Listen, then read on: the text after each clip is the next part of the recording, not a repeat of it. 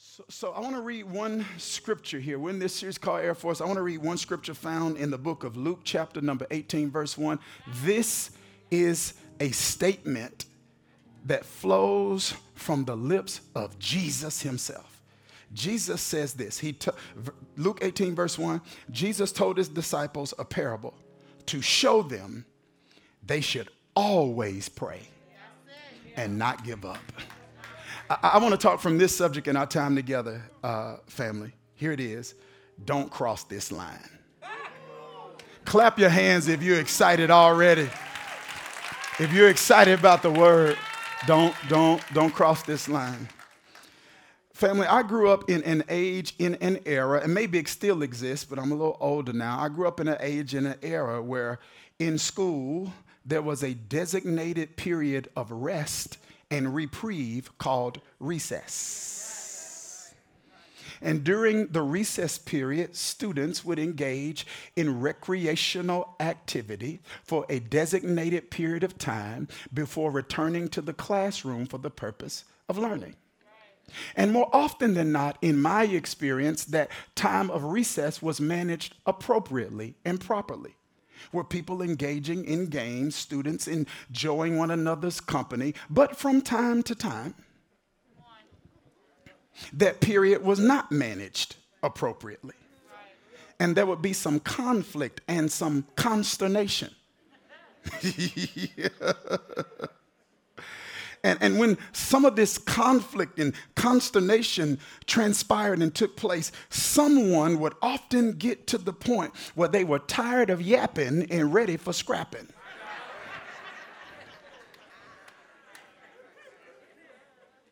So as an indication that they were close to their wits' end, as an expression of their decreasing and diminishing ability to be able to compose themselves, they would very often say a phrase that was a word of warning to whoever they were talking to. They would literally or metaphorically draw a line in the sand or on the ground and say, "Don't cross that line." Woo! And although I am not in any way condoning violence or encouraging that type of activity, I do believe that experience has some exegetical value, because sometimes in life, not necessarily physically, but spiritually, you got to draw a line and you got to tell the adversary, "Don't cross that line." Did you hear what I just said? I said the scriptures are clear in communicating that your adversary is a bully. Peter says he goes about like a roaring lion. What does the roar do? The roar is supposed to be a roar of warning, but some have rightly said he's a roaring lion, but he's a toothless lion. His bark is bigger than his bite. He's a bully, and bullies need boundaries. If you don't set a boundary, a bully will continually and consistently bully you. And this is why it's extraordinarily important for believers to have the spiritual audacity and ability to say, "You know what? I'm drawing a line in the sand and I'm letting the enemy know, don't cross this line."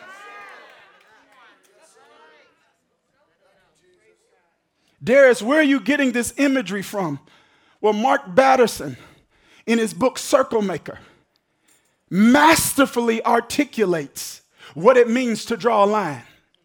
He tells this story, this Jewish legend of an individual that existed a generation before Jesus, existed during a time period where there was a devastating famine that hit the land. Remember now, they were living in an agrarian society. So if agriculture is not prospering, nothing is. The animals couldn't eat. They couldn't trade animals, and they couldn't eat because they grew their own food. Am I making sense? And so people were dying in this famine, and food was diminishing as a result of this famine. And there was this man who lived this borderline ascetic life, this eccentric sage named Honi. And the Bible says it got to the point where the people in the town said, "Go find Honi." They go and find Honi, who's living this secluded, borderline ascetic, monastic life. And they say, "Honi, it's got to rain. We got to do something." So the legend says that Honi gets up from his seat.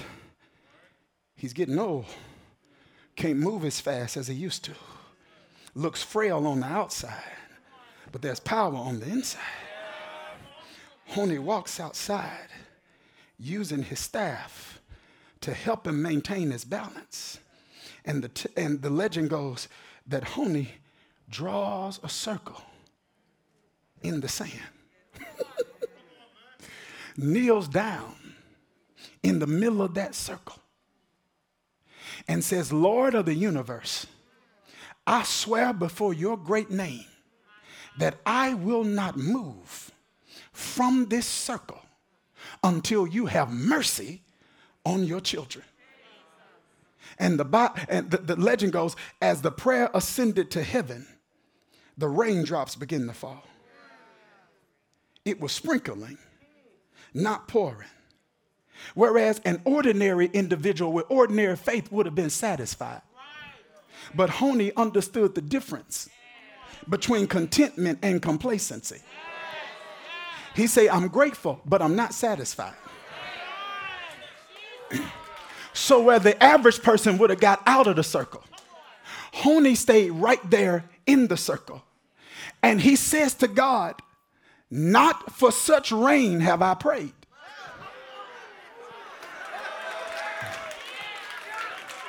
He says, "I pray for rain that will fill cisterns.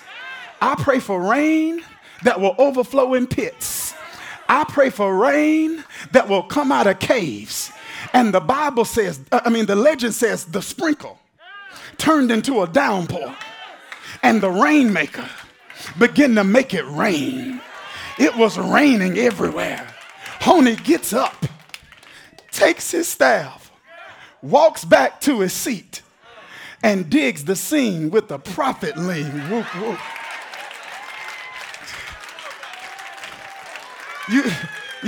You miss what I just said. See, don't miss the point of the parable, family. Heaven opens when lines are drawn. Did you hear what I just said? So we don't draw lines with a pen. We draw lines with prayer. Prayer is the way we draw spiritual lines, and that prayer becomes an invitation for God's intervention in that situation. Listen to me, y'all. Prayer is oral, written, or mental communication with God the Father in the name of Jesus the Son with the assistance of the Holy Spirit. It's oral or written.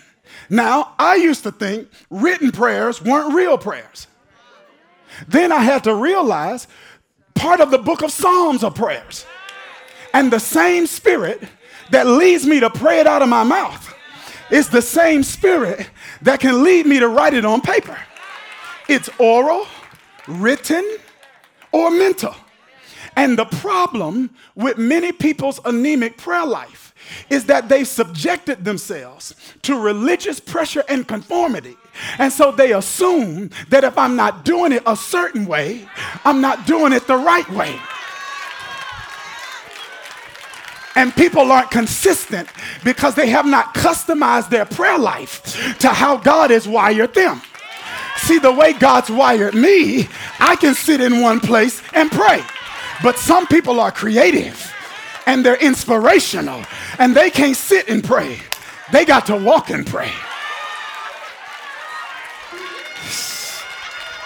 And some of us are only sane in the membrane right now because there was a mother a father, a grandmother, a grandfather, an aunt, a sister, a brother who wasn't sitting and praying.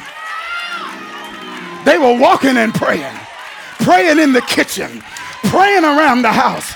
And when they were praying, they were drawing a circle. Y'all better come get me today.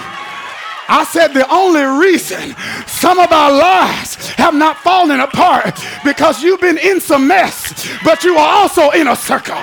You were in some drama, but you were in a circle. You were in the wrong place at the wrong time, but you're still here because somebody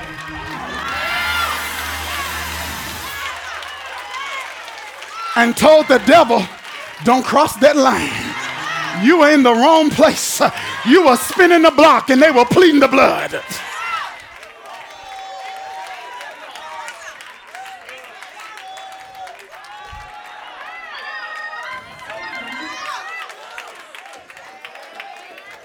And I have a question. Here's the question. Where are the honeys?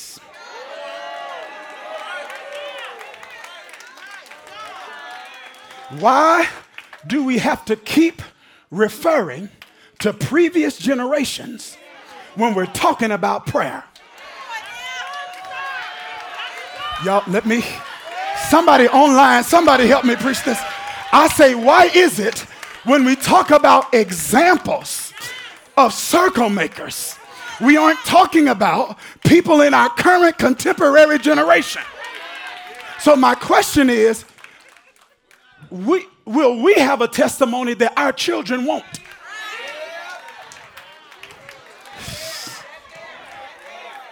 Where are the honeys? Heaven doesn't open until lines are drawn. And I don't care how good your ground game is. If your Air Force isn't strong, there's something you missing. This is what's scary.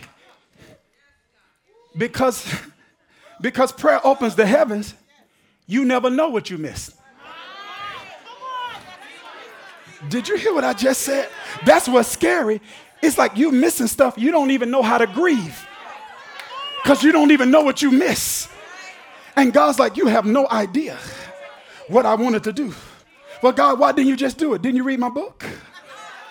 I told James, I tapped James on the shoulder. I told James to give you a text message and tell you you have not. Because you ask not. Watch this. Because your refusal to ask is a demonstration that you got faith in yourself. Did you hear what I just said? He said your refusal to ask is a demonstration that you got faith in yourself. So I got to let you get to the end of yourself so that you see faith in yourself is not enough. Do you need to believe in yourself? Yes. Do you need to believe in more than yourself? Absolutely. So some stuff you're working, not working, because you're only working in one realm. You're marketing a business that you're not bathing in prayer. My business is covered in prayer. I labor in prayer over my business. When I'm launching an initiative, I'm praying against the enemy. Y'all, come on. And there's a word that the Bible uses, or that God uses in the Old Testament specifically, to describe people who understand and embrace this assignment. The word that the Bible uses is a word called watchman. Yeah. Ezekiel chapter 3, verse 16. It says, at the end of 7 days, the word of the Lord came to me and said, Son of man, I have made you a watchman. Hosea chapter 9, verse 8, the prophet along with my God is the watchman over Ephraim. Isaiah 62, verse 6, I have set watchmen on your walls, O Jerusalem. He's using military analogy. They didn't have drones and satellites back in those days. So they had to assign an individual to sit or stand in an elevated booth or tower and to watch and see if enemy armies were coming. And based off of what they saw, they were able to articulate to others that something is on the way that can threaten us. So it gave them time to prepare for battle because they saw it coming. And so God says, I want to use that imagery to help you understand your responsibility to pray. They had to go up to see. You go down to see.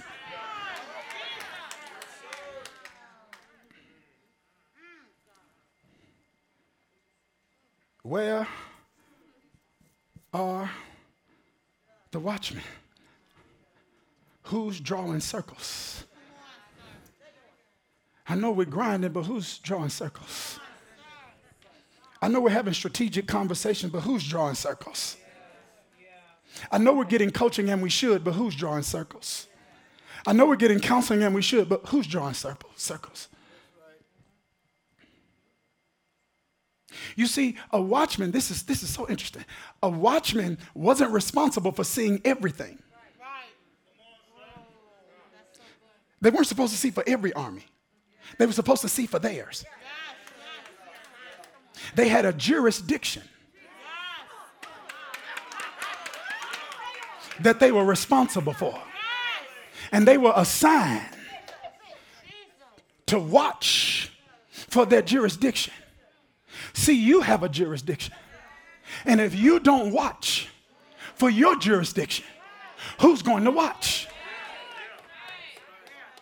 Who's in your jurisdiction? Your children. And if you aren't drawing a circle around them, who is? I want y'all to know people don't pray like they say they pray now.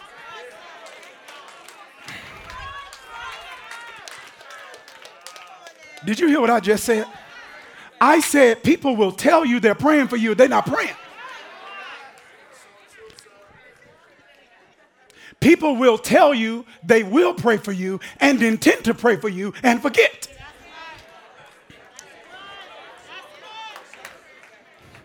Did you hear what I just said?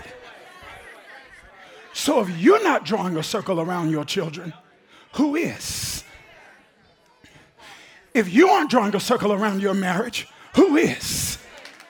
If you aren't drawing a circle around your business, who is? If you aren't drawing a circle around your mind, sometimes your mind is going through things and other people have no idea what your mind is going through. And if you aren't saying, Lord, you promised me a sound mind, I put a circle around this mind. The blood covers this mind. This is a sound mind. This is a whole mind. This is a happy mind. This is a mind of joy. This is a mind of peace.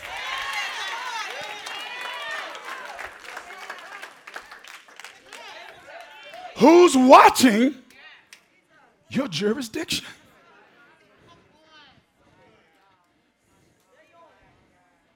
Says you got to draw circles.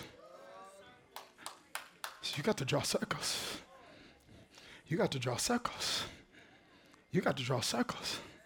When you draw circles, things change. Can I show you 4 things a circle will do?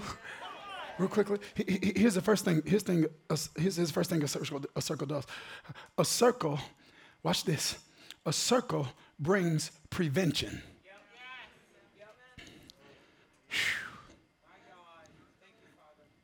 See, another word for a circle is a word we see used in the book of Job, and it's a word called hedge.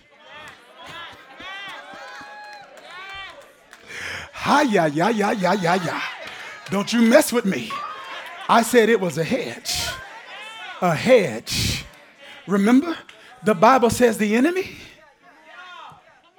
has an audience with God, and God asked the enemy, what have you been doing? He said, I've been going to and fro to see whose life I can destroy and devour. And God said, have you considered my servant Job?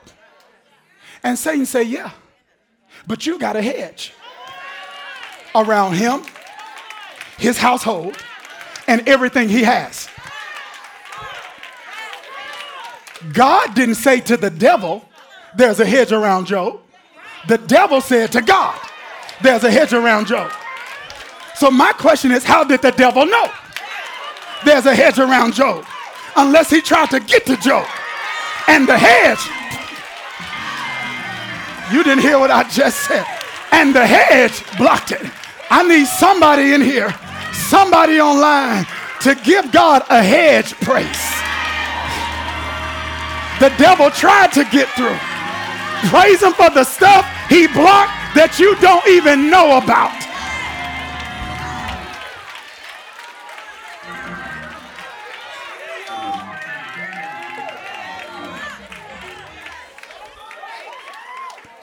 Y'all thought that hedge just got there automatically?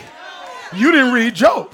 The Bible says that Job would daily go and pray and offer sacrifices for his children.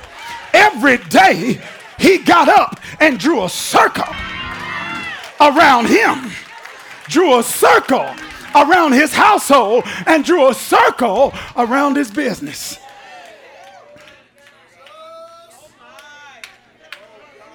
See, this is why you have to be careful making statements about whether or not prayer works.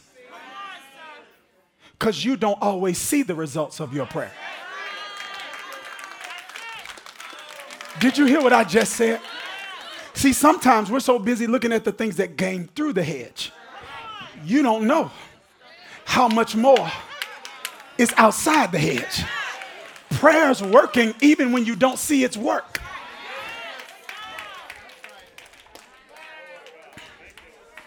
Prayer not working, he's like, and God's like, you have no idea how you got here and there safely.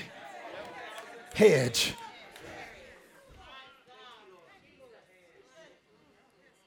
Okay, here's number 2. So prevention. Y'all ready for number 2? Say yes. Okay, prevention. Here's the second one, preservation. So let's get real honest here with our theology. Sometimes a watchman would see something, but the enemy forces were so strong that they still got through the gate.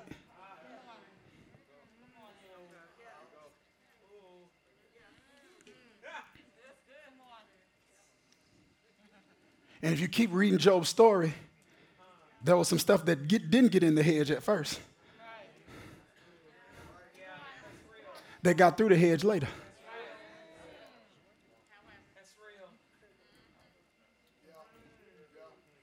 And because we only talk about prevention, or mostly talk about prevention, most people fail to see in Christian spaces the blessing of preservation.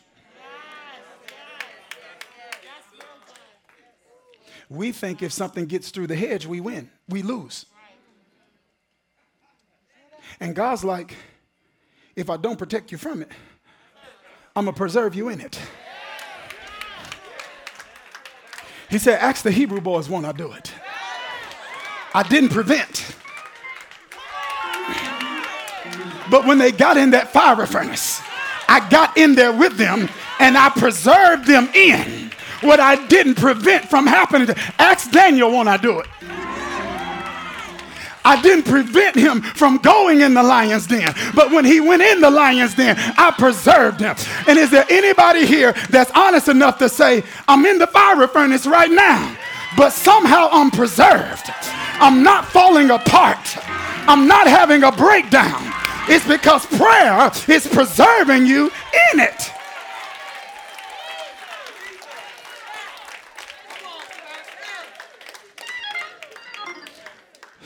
You ready for number 3? Say yes. Okay. See, only people who really understand their assignment to influence the 7 sectors of the earth are going to get excited about this one. Some people who have been impacted with a Gnostic version of spirituality, they're going to have trouble with this one. People who believe what the Gnostics believe, that everything that is visible is inferior to that which is visible. And if it's visible, a matter of matter, then it is evil. If a person leans there, they're going to miss this one. But let me give it to the few of y'all that I believe really ready for this. Here's number 3. Prayer, not only drawing circles, not only gives you prevention, not only gives you preservation, it gives you possession. See, watch this. Because there's some people like, I don't want nothing, Pastor. I'm just fine. Nothing wrong with not wanting nothing, but there's nothing wrong with want something either. Let me find somebody online say yes. Yeah, I said, if you want nothing, there's nothing wrong with wanting nothing. But there's nothing wrong with me wanting something. And I want somebody that's not ashamed to say, there's some stuff I want. Yeah, that's him. I thank God for life, health, and strength, but there's some stuff I want.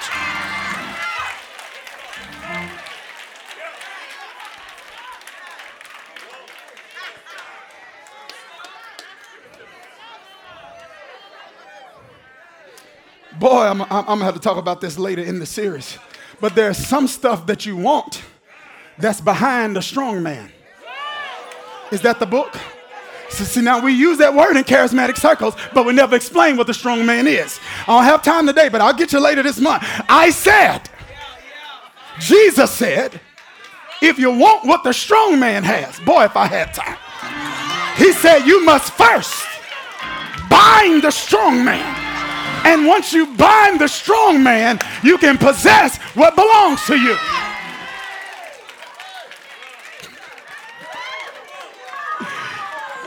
Lord, this is later. I'm going to get to this later. I promise you I'm going to get to this later. But I'll give you the keys to the kingdom. And whatever you bind on earth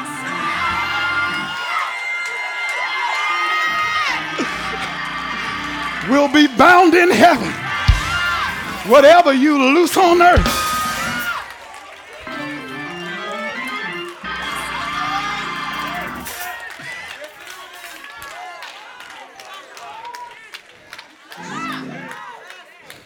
some things aren't possessed because there isn't prayer.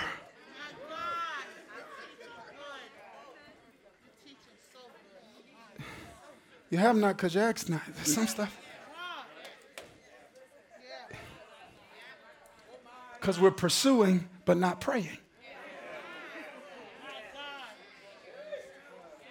And God's like, do y'all believe all that stuff I told Paul?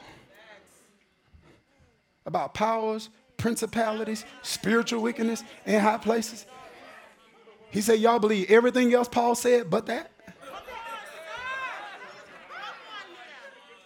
He said, you believe all this stuff that Paul said, but then when he gets to that part, you don't take that part seriously. He said, you didn't read what happened in Daniel 10?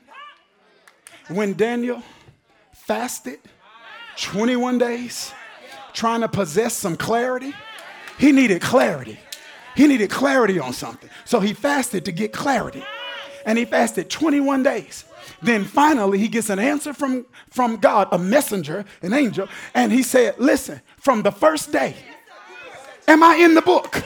He said, from the first day you made the request, I heard it. God heard it. And he said, he sent me. But he said, y'all, are y'all ready?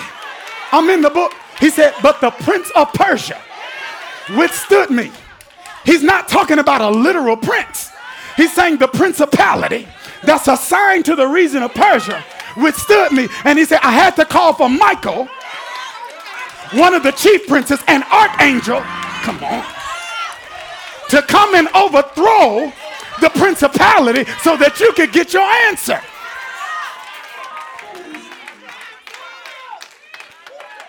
God's like, so you believe John 3:16, but you don't believe that?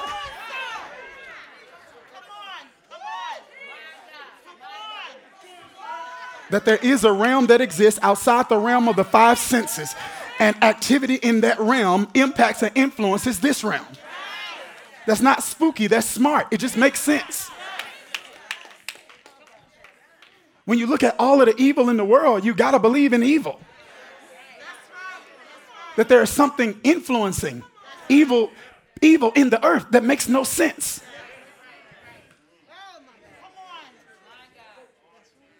When people just take innocent people's lives. Y'all not ready for this kind of talk here. Y'all know Judas, it wasn't just greed that caused Judas to betray Jesus. Read the book. This is what the book says. It says, and Satan put it in the heart of Judas to betray Jesus. So the desire to betray was a desire that was deposited by the devil. And we're trying to deal with some of these desires without dealing with the one that's depositing it. I'm done, Tario. They tired. I got one more. And I'm sorry, y'all. This is my favorite one. All of them are important. But this one right here is my favorite. Because not only does drawing a circle give you prevention, preservation, possession, it also gives you a pivot. I don't know if you know what a pivot is. But for those that don't know, a pivot is a sudden turnaround. Woo! It means things were heading in one direction. Things were going in one direction. And then all of a sudden, there's a swift turnaround. I got to go. But the Bible says there's this king named Hezekiah. And God speaks to the prophet Isaiah and says, go and tell the king to get his house in order. He's a man of influence. So his passing is going to affect other people greatly. So I need him to get his succession plan in order. I need him to get the distribution of his assets in order, so that when he passes away, my people aren't in chaos. The Bible says that Isaiah delivers the news. Hezekiah. This is what the text says. It says he turned his face to the wall, which means he turned his back on some things. And he began to pray and begin to remind God of his faithfulness. And the Bible says that while Isaiah was walking back to his house, God spoke to Isaiah and said, turn around. Go back and tell Hezekiah, I'm giving him 15 more years. I don't know who this is for, but I came to tell somebody that God's getting ready to make your Isaiah turn around. Hey, I got to go. Woo! They told you they couldn't do it. They're going to turn around. They told you they wouldn't do it. They're going to turn around. They told you it wouldn't happen. They're going to turn around. Is there anybody that's believing for a pivot in some area of your life? He turned that.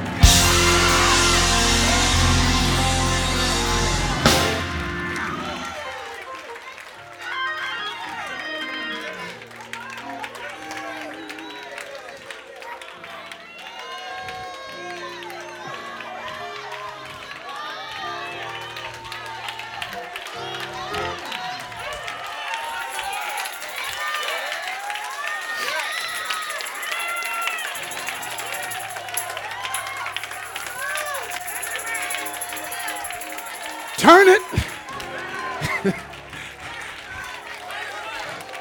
A pivot. Trending in one direction. Prayer produces pivots. Woo! Did you hear what I just said? A relationship going off the rails. Prayer produces pivots. Business tanking. Prayer produces pivots. Health failing. Prayer produces pivots. Career falling apart. Prayer produces pivots. Heart broken. Prayer produces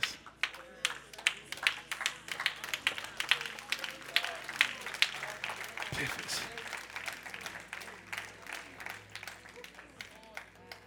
And God is stirring us through this series to be circle makers. Say, you got a jurisdiction that you're responsible for. And when the watchmen don't watch, others besides the watchmen suffer.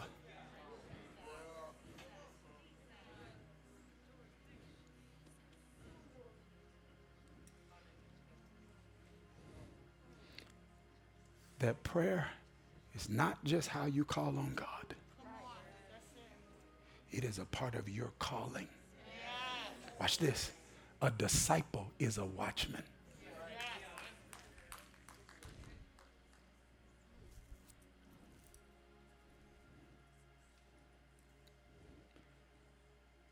And I speak this over you.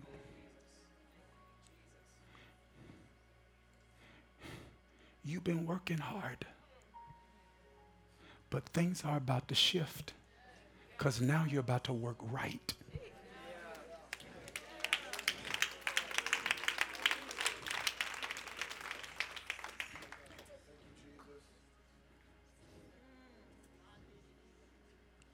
Lord, we repent.